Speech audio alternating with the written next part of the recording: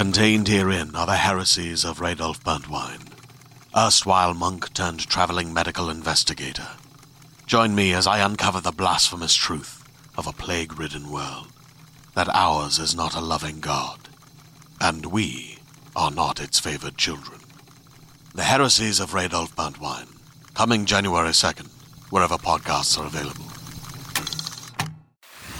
And now, listen to this on the Toddcast podcast. The early days for Steel Panther will take you back to Hollywood's Sunset Strip in the early 2000s. Starting off calling themselves Metal Shop, then they went to Metal School, eventually settling on Steel Panther. The common thread being the fun and the wit, the tongue-in-cheek rock songs that you've come to know and love with these guys. And it's not just the fans who are fans. Some of rock's biggest have jumped on to do guest vocals. Corey Taylor from Slipknot, Justin Hawkins of The Darkness, M. Shadows from Avenged Sevenfold, Chad Kroeger of Nickelback. I've known the band since damn near the beginning, when the boys would play shows in Vancouver, and they were always presented by Seafox. And since I was their afternoon host and the Rock Report host over that time, if the band came to the station, I would be the person that they would be coming to talk to anyway.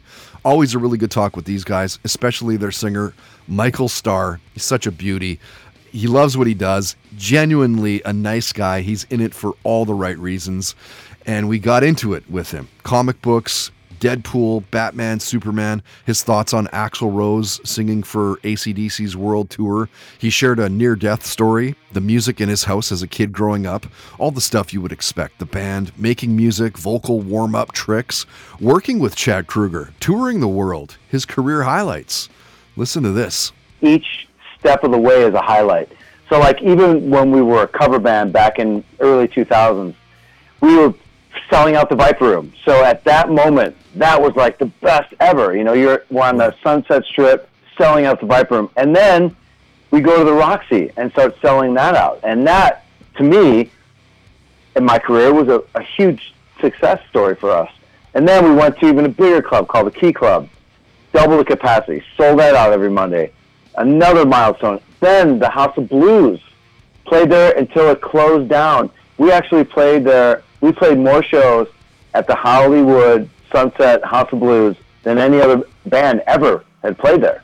Wow. So that's a big milestone. And then to go play Download Festival in Donington in the UK to 75,000 people, 2 bands before Aerosmith on the main stage. Wow. Pretty big deal. Then to go play Wacken this year, we're going to play in Germany. It's a festival that holds 100,000 people. It just keeps getting bigger and bigger and bigger. I wish my penis would do that. Listen to This on the Toddcast podcast is brought to you by Tedco RV Supplies in Langley, an ICBC-approved repair shop. Visit them on Facebook and Twitter at Tedco RV Supplies.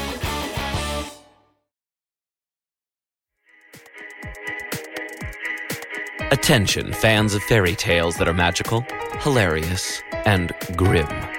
The award-winning Pinna original podcast Grim, Grimmer, Grimmest has new episodes out now. While you've probably heard of the Brothers Grimm, you've never heard these tales told in quite this way. I'm Adam Gidwitz, best-selling and Newbery Honor author of books for children, and in Grim, Grimmer, Grimmest, I share the real, weird, grim fairy tales with real, weird, hilarious kids. In each episode, you not only get to hear a story, but you also get to enjoy this group guessing what'll happen next, cracking jokes, and sharing their own perspectives on the tales. Also, heckling me. They love to heckle me. The episodes are rated on a scale from grim to grimmer to grimmest, so there's always a great variety of tales to explore with your family. You can listen to Grim, Grimmer, Grimmest now wherever you get your podcasts, and be sure to follow the show so you don't miss new episodes.